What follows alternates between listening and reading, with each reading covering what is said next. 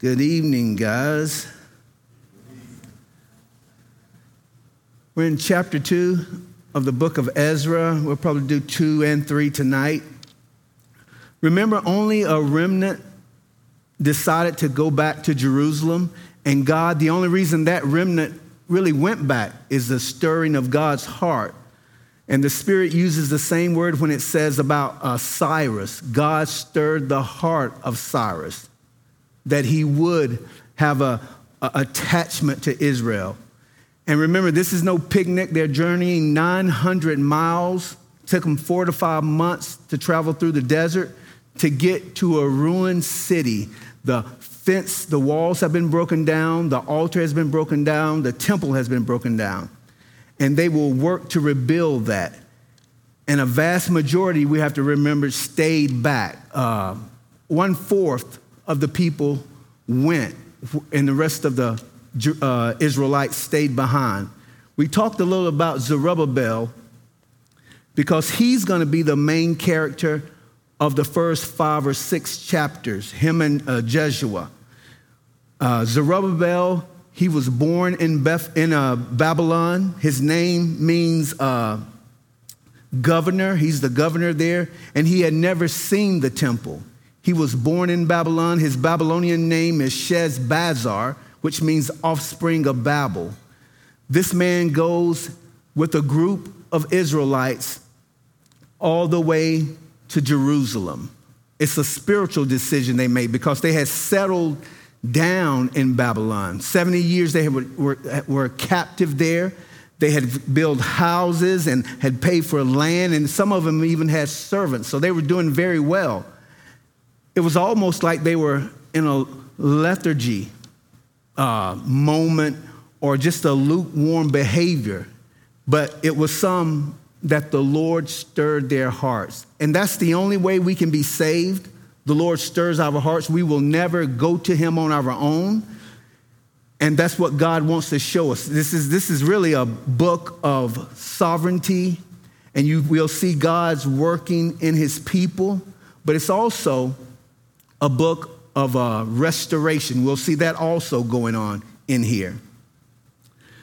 The second thing I want to say about them is it's the church. It's a picture of the church today.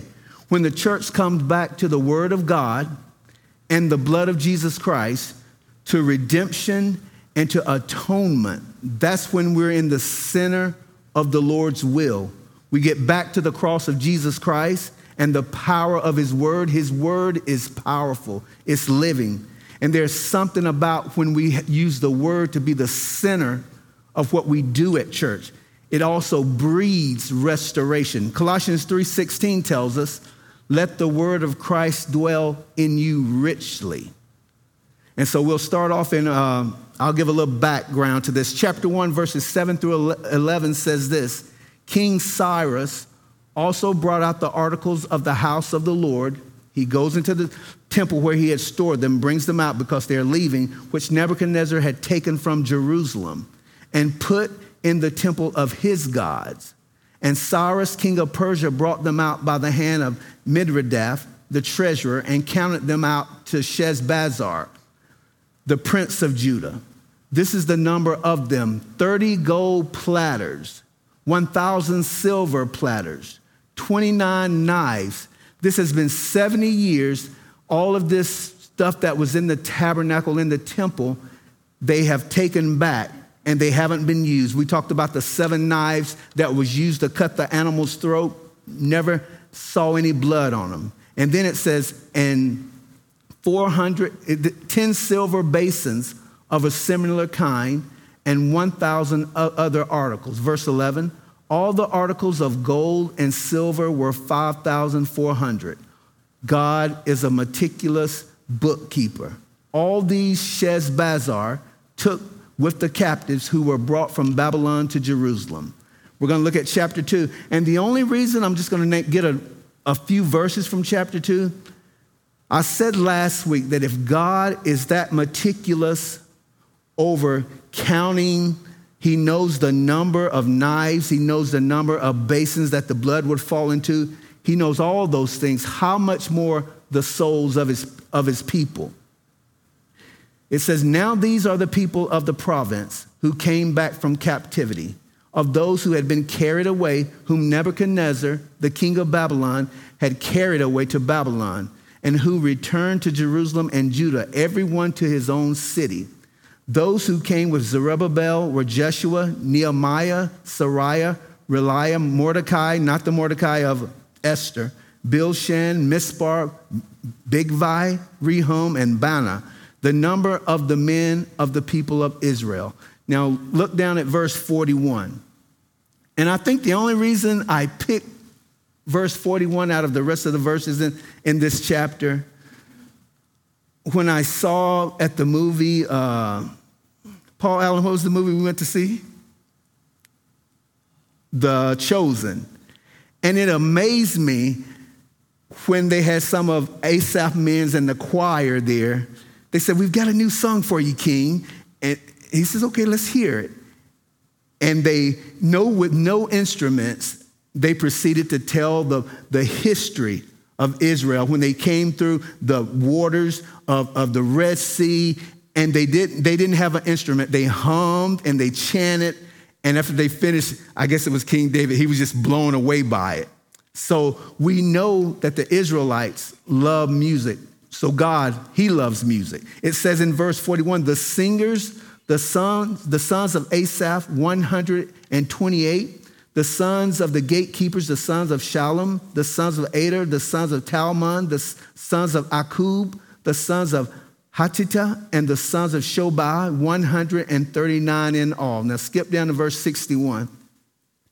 And of the sons of the priest, the sons of Habiah, the sons of Kos, and the sons of Barzillai. The only reason I got Barzillai, I remembered him when David was crossing the river, and Barzillai, everybody was against David at this time. You remember, I think his name was Shimei, was throwing dirt on him and everything and saying, you throwing rocks at him. But Barzillai comes out and he says, and David says, you want to come with me? And he says, no, I'm too old.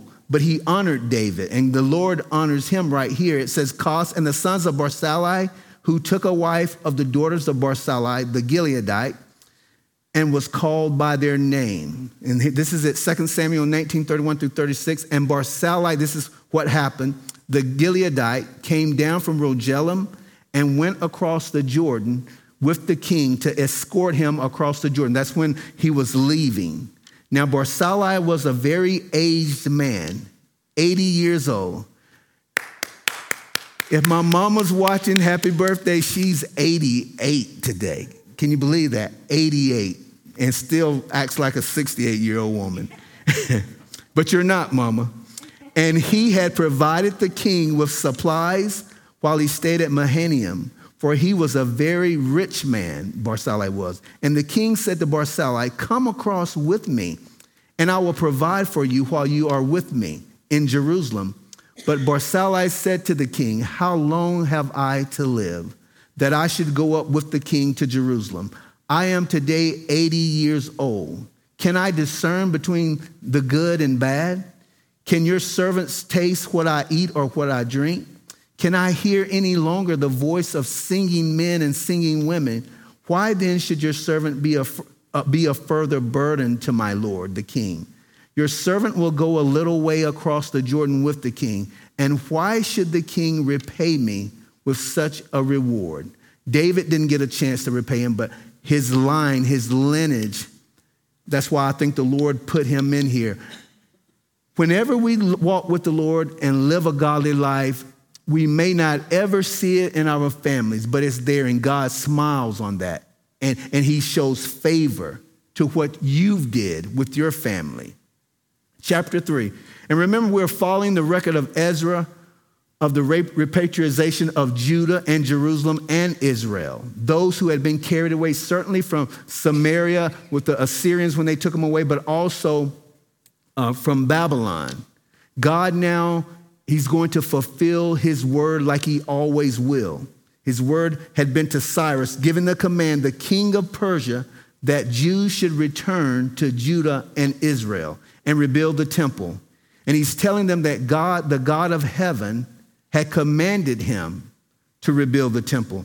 Ezra, like I said, it's about the sovereignty of God, but more than that, it's about restoration of a people, restoration of individuals. This is what it takes to come back to God. So these are interesting steps we find here in regards to restoration. They are important for all of us. In the life, while we're living this world, we are susceptible to backsliding. I don't care how good you say you think you can walk with the Lord. If you don't, praise the Lord. But God knows. When he saves us, he already knows the story, what's going to be a chink in our armor, what's going to be. But the question is, the Lord has a wide, fervent door that we can always walk back through. And so in Ezra, we can make a lot of applications in our lives. I think they're important to the church in America. How do we come back to the God of the covenant? And that's what we're going to find through these chapters here. How do I get back? We have to remember God says in Revelations 2:5, remember therefore from where you have fallen, repent and do the first works. So Israel is coming back. They've remembered from where they have fallen, and they are headed back to Jerusalem, right where the temple was. And remember, this is a 900-mile journey. Only close to 5,000 people came back.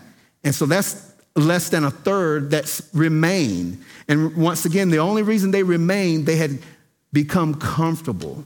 They had become comfortable with their house and with their servants and with their prosperity. And you know, that's always. It's good to prosper in this life, but we have to remember the one who gives us to be prosperous. And if we can't handle prosperity well, God knows, so he won't give it to us. Anything that'll keep our eyes away from God, we don't need. And that's what he's saying here. So these people are returning, religious people. They have a religious conviction. God has stirred them up. And that's why they have returned. Chapter 3, verse 1 says, and when the 7th month had come, and the children of Israel were in the cities, the people gathered together as one man to Jerusalem. Then Joshua, the son of Josadak, and his brethren, the priests, and Zerubbabel, the son of Shealtiel, and his brethren, arose and built the altar of God. They've made it back to the land to offer burnt offerings on it, as it is written in the law. And notice they're not doing this any way they want to. They're doing it as Moses has required. That's why the Lord blesses it. His blessing is in the word. So it says, the law of Moses, the man of God. So our two main characters in the first 6 chapters I told you is Joshua, the son of Josadak, and Zerubbabel. Joshua is from the line of Aaron. He is the high priest. And Zerubbabel is David's. He comes from David lineage. He has royal blood in his veins. And he's a civil leader. And like I said, these two take up the first 6 chapters. When we get to chapter 7, Ezra is recorded in the text. And this is the second return. Here, these are two main characters. It tells us in verse 1, and when the 7th month, that's an important month, had come, and the children of Israel were in the cities, the people gathered together as one man to Jerusalem. Verse 2, the sons of Josadak. Now they've been in the land by this time. We don't know how long, probably 2 to 3 months. By this time, they're getting settled. Now they all come up to Jerusalem, and it says they gathered together as one man to Jerusalem. They come back. They don't come back to prosper once again or for money. They come back with all kinds of questions and uncertainties, but they come back because they wanted to be back in Jerusalem. They have a heritage. They have a natural heritage. They have a spiritual heritage, and they want that heritage more than they want to prosper in Babylon. It says they gathered together as one man, and they had to be in unity. They are unified in this. And it reminds me of Psalms 133, where it says, behold, how good and how pleasant it is for brethren to dwell together in unity. That's a church, especially we should have unity in church. Jesus, what Paul writing says, we are unified. It's there for us. And we shouldn't buck being unified. We should be in unity. And they come back on the 7th month. The first day of the 7th month, you have the Feast of Trumpets, Rosh Hashanah. The 10th day of that same month, you have Yom Kippur, the Day of Atonement. And then from 15th to the 21st, you have the Feast of Tabernacles. Of any of the months they could have came back, they come back to a spiritual month. God is trying to get them, hey, you are a special group of people. It was your sins and your disobedience that led you to this 70-year captivity. But I might cast you off, but I don't cast you away. God disciplines those he loves. And that's what he's doing here. They had dreamed of this. A lot of them hadn't been through any of these feasts. But they come in the month of these rich feasts. It says the people gathered together as one man to Jerusalem. Many seeing Jerusalem for the first time. Walls are torn down. Altar is broken. Everything is in shambles there. And they still came. That's amazing. It says in verse 2, then Joshua, the son of Josadak, he's of Aaron's line, and his brethren, the priests, and Zerubbabel, the civil leader, the son of Shealtiel, and his brethren arose and built the altar of the God of Israel. Now, did they build the altar with iron and steel? No, they did not. Remember what was required? Rocks. And if they had to do any kind of physical work on them, you just got another rock and you chiseled that rock on it. So they built this altar. Verse 3 says, though fear had come upon them because of the people of those countries, they set the altar on its basis and they offered burnt offerings on it to the Lord. It's been 50 years since they built the altar, since they've been around the altar, most of these people has never offered a sacrifice. I believe they're just standing there. They have never seen a sacrifice before.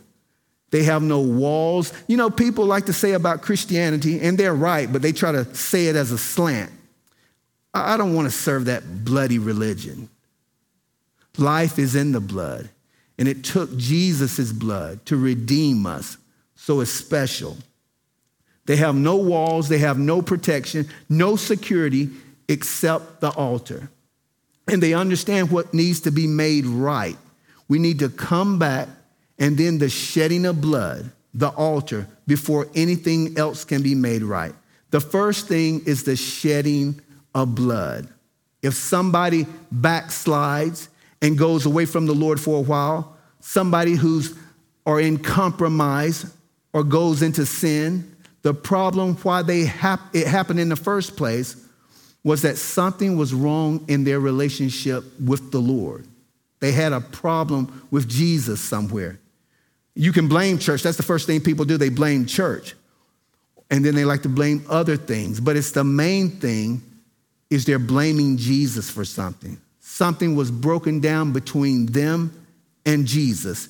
And the hardest thing as a Christian is when you backslide. And I'm not talking about those who are before they get saved. This book is about restoration.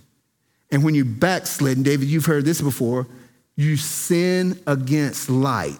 And that just brings condemnation from the devil on you more and more. You knew better, but you did it anyway.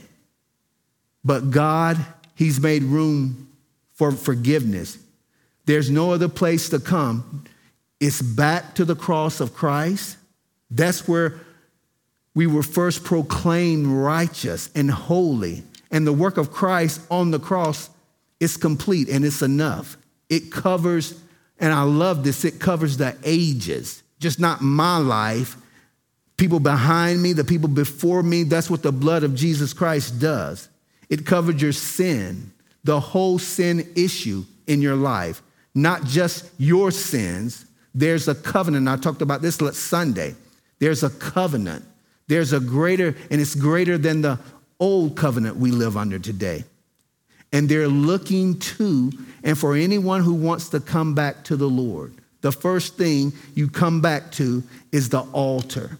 The first place is the cross for us, to where the shedding of blood is. And you realize that's where you love Jesus, why you loved him in the first place.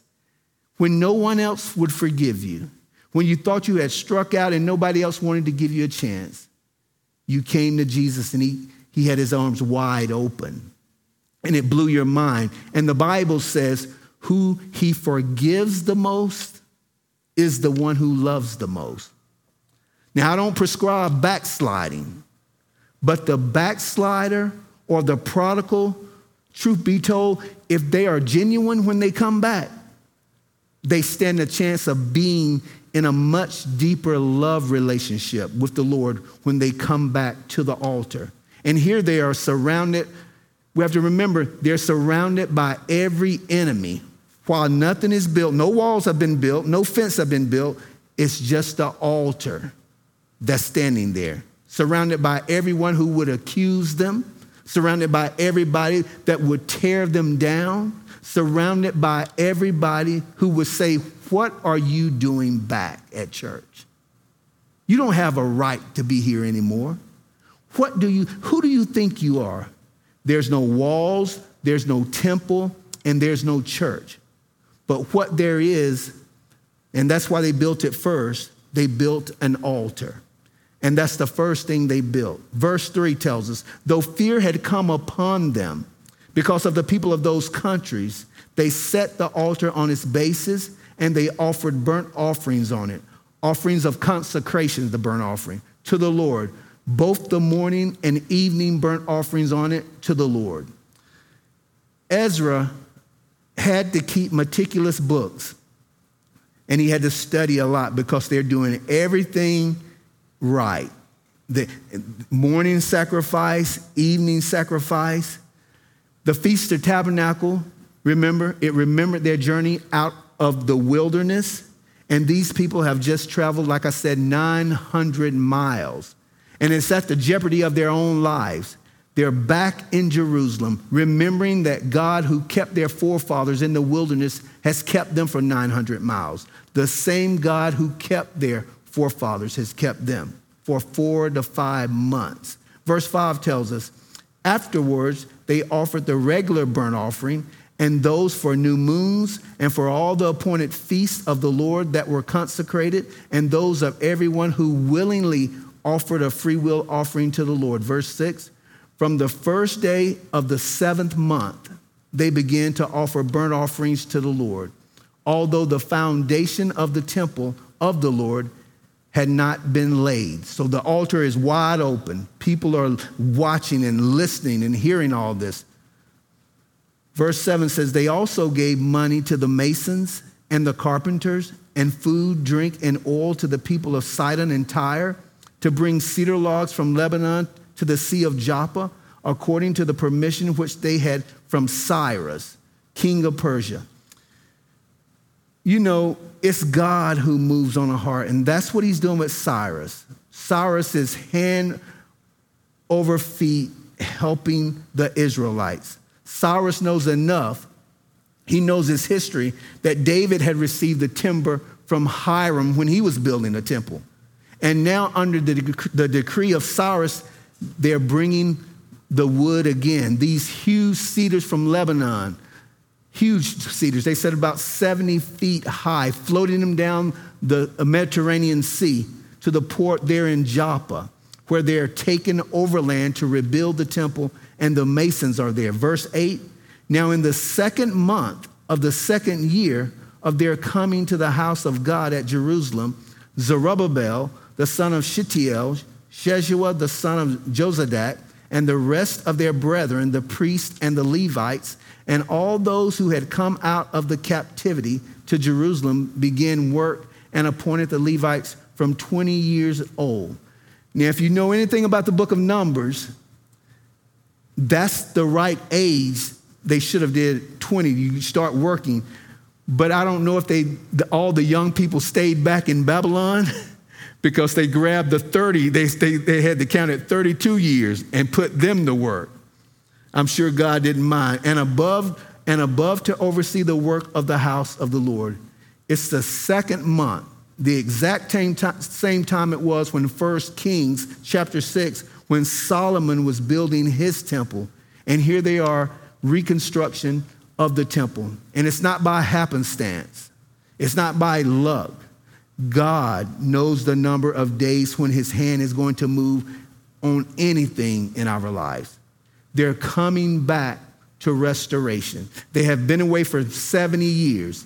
You would think most of them, if not all of them, which is true, had forgot about the Lord. I love the Lord, but I'm not going to make this journey. I'll continue to be lukewarm and serve him if they even served him at all. And like I said, the first thing they come back to, they build, is the altar. That's where we do business, at the cross of Jesus Christ. We need to just sit there sometimes and remember what it took Jesus to purchase us, how sufficient it was also. The day he saved us, he knew our failings, our backslidings. He wasn't surprised at those things. We were surprised. We thought we would never backslide or do anything, but God knew from the beginning, and he still redeemed us. He still loves us. He still cares for us. He just wants us to walk with him. He knew it, and he saved us, and he's not surprised. The first thing is back to the altar. The second thing is back to the house of God. That's the next step in their restoration. What needs to be restored is what's been with the individual and Jesus Christ. Then the second step in restoration is back to the house of God, back to the community. I don't think we understand the benefits we get from the community here, of brothers and sisters in Christ that are marching on our way, as the old folks used to sing, to Zion, marching to heaven. Even for the backslider, when he comes back, he falls right in line. There's a cost. We realize all over again, that's why we love Christ, because he forgives us. And when he says he forgives us, he means it. That cost is renewed in our mind. The blood of Jesus. Then we come back to the church, the assembly, the family. It's never to be taken for granted. God's son had to die on the cross for this fraternity. Or let me say sorority too. I want the women to be a part of it. Sorority too. So that we could be members of his assembly. And the next thing that happens, we see them back to the house again. Work is being done. Verse 9 tells us, then Joshua with his sons and brothers, Kadmiel with his sons and the sons of Judah, arose as one to oversee those working on the house of God. The sons of Henadad with their sons and their brethren, the Levites. Verse 10, when the builders laid the foundation of the temple of the Lord, the priests stood in their apparel with trumpets, and the Levites, the sons of Asaph, with cymbals to praise the Lord according to the ordinance of David, king of Israel. There was a specific way that David had received from the Lord. This is how they're supposed to sing. This is the songs they're supposed to sing. And David said the Lord showed him a pattern of all of this. God is a God of order. Now, this is in the spring of 536 BC, exactly 70 years after 605 BC, when Nebuchadnezzar began to carry the Israelites away. Verse 11 tells us, and they sang responsively. I miss that in the Baptist church, singing those 2 or 3 songs. Everybody sings responsive singing, praising and giving thanks to the Lord. Why? Because God is good. Never let that come out of your mind. God is good. The first thing he wanted the singers to proclaim, because he knows how this world can beat you up and beat you down.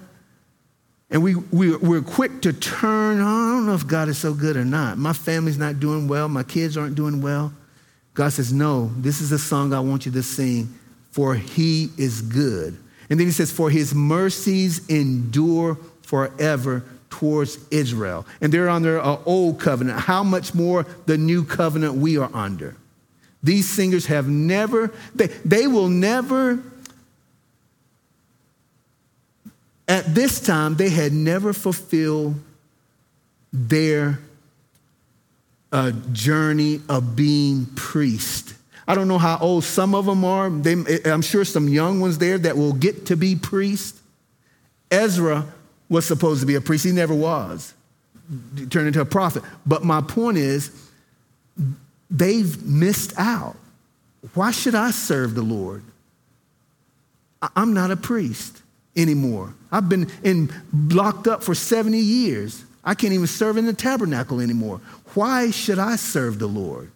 And the first thing God wants them to remember, he's good and his mercies endure forever toward Israel.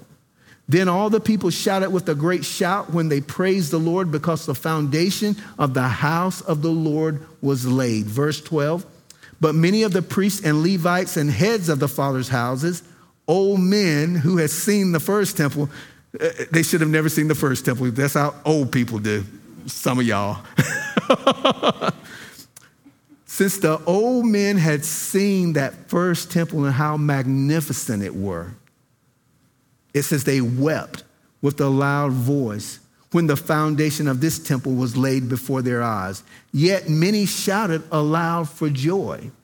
These people, they were overwhelmed with emotions. Haggai will say, in the 7th month of the 21st of the month, the word of the Lord came by Haggai the prophet, chapter 2, verses 1 through 9, saying, speak now to Zerubbabel, the son of Shealtiel, governor of Judah, and to Joshua, the son of Jehozadak, the high priest, and to the remnant of the people, saying, who is left among you who saw this temple in its former glory? And how do you see it now? God is asking them in comparisons with it. This is not in your eyes as nothing. Yet now be strong, Zerubbabel, because he's hearing it all, says the Lord. And be strong, Joshua, son of Jehozadak, the high priest. And be strong, all of you people of the land, says the Lord. And work, for I am with you. That's what makes things all right. God, when we're working in his vineyard, he's not just sitting back chilling like I would be if I was the boss. He's right there working. He's working. Says the Lord of hosts, according to the word, I covenant with you. And he reminds them there in a covenant, when you came out of Egypt, so my spirit remains among you. Do not fear. So they must be fearing. For thus says the Lord of hosts, once more, it is a little while, I will shake heaven and earth, the sea and dry land, and I will shake all nations, and they shall come to desire of all nations, and I will fill this temple with glory. So don't think it's little, says the Lord of hosts. And then he says, the silver is mine, and the gold is mine, says the Lord of hosts. They tell me on the dome of the rock that temple is gold, and right next to it, they say it's another little building was made with silver the top. And God is saying, all of that is mine. While y'all are arguing over it, it's really mine. The glory of this latter temple, the ones they were crying about, the old men, shall be greater than the former, says the Lord of hosts. And that's the way the Lord works. Every time we think we've did something well, a lot of people come and you did well, all those things, you begin, oh man, this will never happen again. It reminds me of the VBS. We had a great deal of people, and I'm excited about what the Lord is going to do at this VBS. Because the Lord, he doesn't want us looking back at what it used to be like. He has greater things in store for us. And in this place, he says, I will give peace, says the Lord of hosts. So Haggai speaking to them, and I'm sure some cried because of the emotional behavior. And then some cried because they saw somebody else crying and somebody else crying, so they just started crying. And that's not good to do. But the temple is being rebuilt, and with great emotions. They had never seen the former house before, and it was a dream of theirs. The foundation is being laid, and they're shouting for joy. Verse 10 says, when the builders laid the foundation of the temple of the Lord, the priests stood in their apparel. They had carried that 900 miles, dirty. They had to wash it. They had to clean it. They had to make sure it was right. They're all sharp. Their apparel with trumpets, and the Levites, the sons of Asaph, with cymbals to praise the Lord according to the ordinance of David, king of Israel. And they sang responsively, praising and giving thanks to the Lord, for his mercy endures forever toward Israel. For he is good. Then all the people shouted with a great shout when they praised the Lord, because the foundation of the house of the Lord was laid. But many of the priests and Levites and heads of the fathers' houses, old men who had seen the first temple, wept with a loud voice when the foundation of this temple was laid before their eyes. Yet many shouted aloud for joy. Verse 13 back. So that the people could not discern the noise of the shout of joy from the noise of the weeping of the people. For the people shouted with a loud shout, and the sound was heard afar off. So they're waking up all these enemies. So the people surrounding the temple, the locals, the Canaanites, the Samaritans, all that was in the area, as they were shouting for joy, you got around 40,000 people screaming. In chapter 4, there's no chapter break. It continues. It says in verse 1, now when the adversaries of Judah and Benjamin heard that the descendants of the captivity were building the temple of the Lord, the God of Israel, Ezra, he doesn't delineate between, he doesn't record all the events between 536 BC, when we saw the temple started. At this point, it's 515. So it's been 21 years, it seems, at this point in the temple. They've been refurbishing it. They've been reconstructing it, laying the foundation.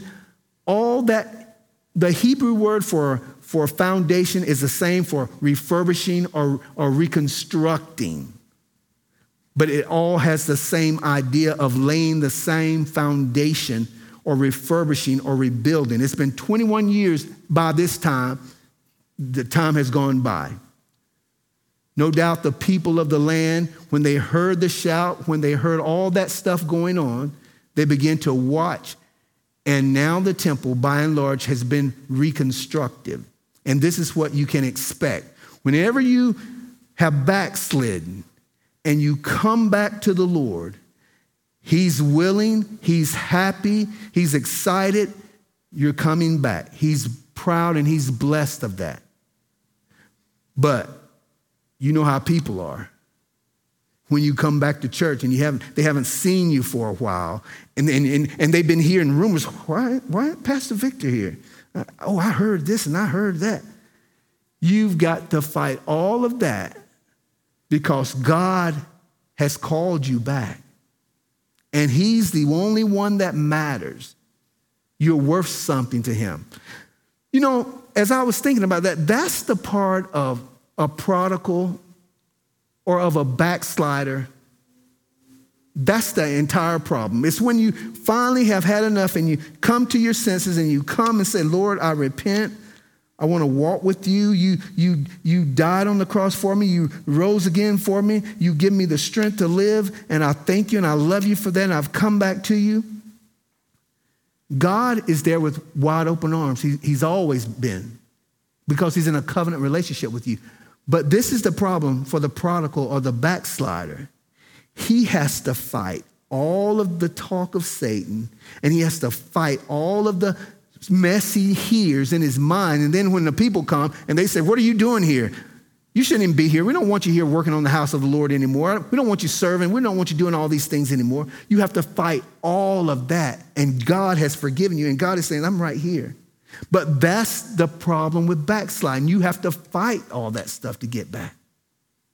God hasn't changed. I remember Pastor Mark says, an old man was driving in a truck with his wife, and they always sat side by side. And after 15, 20 years, the woman was sitting close to the passenger door, and she asked her husband, why don't we sit side by side anymore? And he says, who moved? That's what Jesus says. He's faithful. He never moves. We move. And to get back is so much garbage from the enemy and your own self and the condemnation that comes. And then when your good friends at church piles on you, that makes it hard. That's the battle of coming back. God has forgiven you. God has separated your sins as far as the east from the west. God knew when you gave your life to him. He knows the end from the beginning. You were going to trip up here and there. You didn't know because you thought you'd never do that. But God knew, and he still welcomes you back. That's the kind of God we serve. And that's what the book of Ezra is speaking on.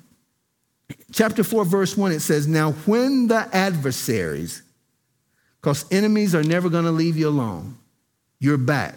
You've got guts. You've defeated all of that, and you're coming back. You've heard from the Lord. He hasn't moved. He knew your downfalls when he saved you. That's mind-blowing. Chuck Smith used to say, he's not surprised. He doesn't pick lemons. That's all he picks. That's all he picks. He knows none of us are correct and will be correct. But will you come back? Will you come back? So these guys of Judah and Benjamin, the descendants, they're back and they're building. They've raised up the foundation. And I want you to listen to this because I don't want you being confused. Ezra here doesn't delineate. He doesn't record all of the events between 536 when we saw the temple started at this point. At this point now it's 515. It's been 21 years. It seems at this point the temple has been refurbished, or you can say it's been reconstructed. The foundation has been laid. 21 years have gone by. No doubt the people of the land by this time, they know they are there. They're seeing the smoke every day. They're smelling the meat every day. They know something's going on. They've gained interest and they started watching. And now the temple, by and large, has been reconstructed. And this is what you can expect if you ever backslide and you come back to church in the process of restoration. You know you need to come back. God is calling you to come back. And you start with the altar. That's the first thing they built after they had traveled 900 miles. They build the altar to the house of the Lord, just the church. You think because you've got the leading of God, people would be exciting for you come back, but it's never like that. And we're going to see it right here. Verse 1 says, now when the adversaries, and that's all of your friends, that when you come back, they grab you and tell you they love you, and they're talking about you behind your back. All of the adversaries, that's what makes it so hard. You've got some nerve coming back to church. I heard what you've done. And I'm reminded of Paul says, you have acted worse than the unbelievers. And you've got the audacity to come back to church? We're too holy for you. You need to find you another church, as if we've never sinned. And so you have to fight all of this. Here comes the adversaries. And he says in Job, I want to say something about spiritual warfare. In my book, Spiritual Warfare, I know it's real, but Job tells us, I don't think Job will never, the enemy will never scrutinize me. Maybe a buck private, That's all it needs to handle me, but not Satan himself. That's what I'm saying. He's messing with world leaders and all those people. That's where he comes from. It says this in Job 2:2. And the Lord said to Satan, from where do you come? So Satan answered the Lord and said, from going to and fro on the earth and from walking back and forth on it. He can only be at one place at one time. And I don't think he's here with me. Maybe a buck private demon might be beside me, but it ain't Satan. Believe that. And he says, you've been scrutinizing my servant Job. You've been looking at him. You've been watching him. You know the chinks in his armor, and that's the way Satan works. And then he comes at you. Lucifer, no doubt about it, he's a bad boy. He's the prince of the principalities of the world. He's the cherub that fell. He's all those things. He's the dragon. And by myself, you or me or anyone else could never defeat him. But my dad is stronger than his dad. My dad can beat his dad, and that's the way it goes. So as long as I'm walking in line with the Lord, I've got his protection. And that's what we have to remember here. And that's what these guys are going to go up with. That's why they built the altar first. You're going to start hearing all these people, all of these enemies begin to come, and they're going to say, I want to help. We want to help build, trying to get in, to make a little chink in the armor. But it doesn't work like that because God is watching over them. It says, now when the adversaries of Judah and Benjamin heard that the descendants of the captivity were building the temple of the Lord God of Israel, they came to Zerubbabel and the heads of the fathers' houses and said to them, let us build with you. And I know that was very tempting because they probably wanted to finish it. For we seek your God as you do, and we have sacrificed to him. I don't know who they've been sacrificing to, but they haven't been sacrificing to Yahweh since the days of Ezra, king of Assyria, who brought us here. I'm going to stop right there tonight so you guys remember verse 2, chapter 4. God loves his people. And there's forgiveness at the cross. His arms are wide open. But we have to ask for forgiveness and begin to walk with the Lord and get restored. His grace is sufficient. His blood is all powerful. And he will welcome you back since he knew the end from the beginning anyway. Let's pray. Father, you are an amazing God. The Godhead is amazing. Jesus Christ is amazing. The Holy Spirit is amazing. It's amazing that God himself would indwell these vessels. Lord, let us look back at Calvary and see what you went through and be committed to you more and more each and every day. May we be all that you've called us to be, Lord. May we not be snobs that we're better. We never backslid. We never been a prodigal and think we're better. No. You chose us and you knew those things were going to happen. So let not the enemy come in with all his condemnation. Condemnation is of the enemy. Anyway, if you want to know the love of Christ, look at the cross of Calvary and the one who hung on it so that you would come back.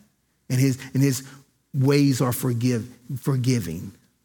So, Lord, I just want to pray for Calvary Chapel. I want to pray for those that are hurting, those that are sick, those that might be having a hard time just reading your word and following you, Lord. I pray for an extra amount of grace for them, that they would continue to seek your face. And we ask all of these things through Jesus Christ, our Lord and Savior, to the Father God. Amen.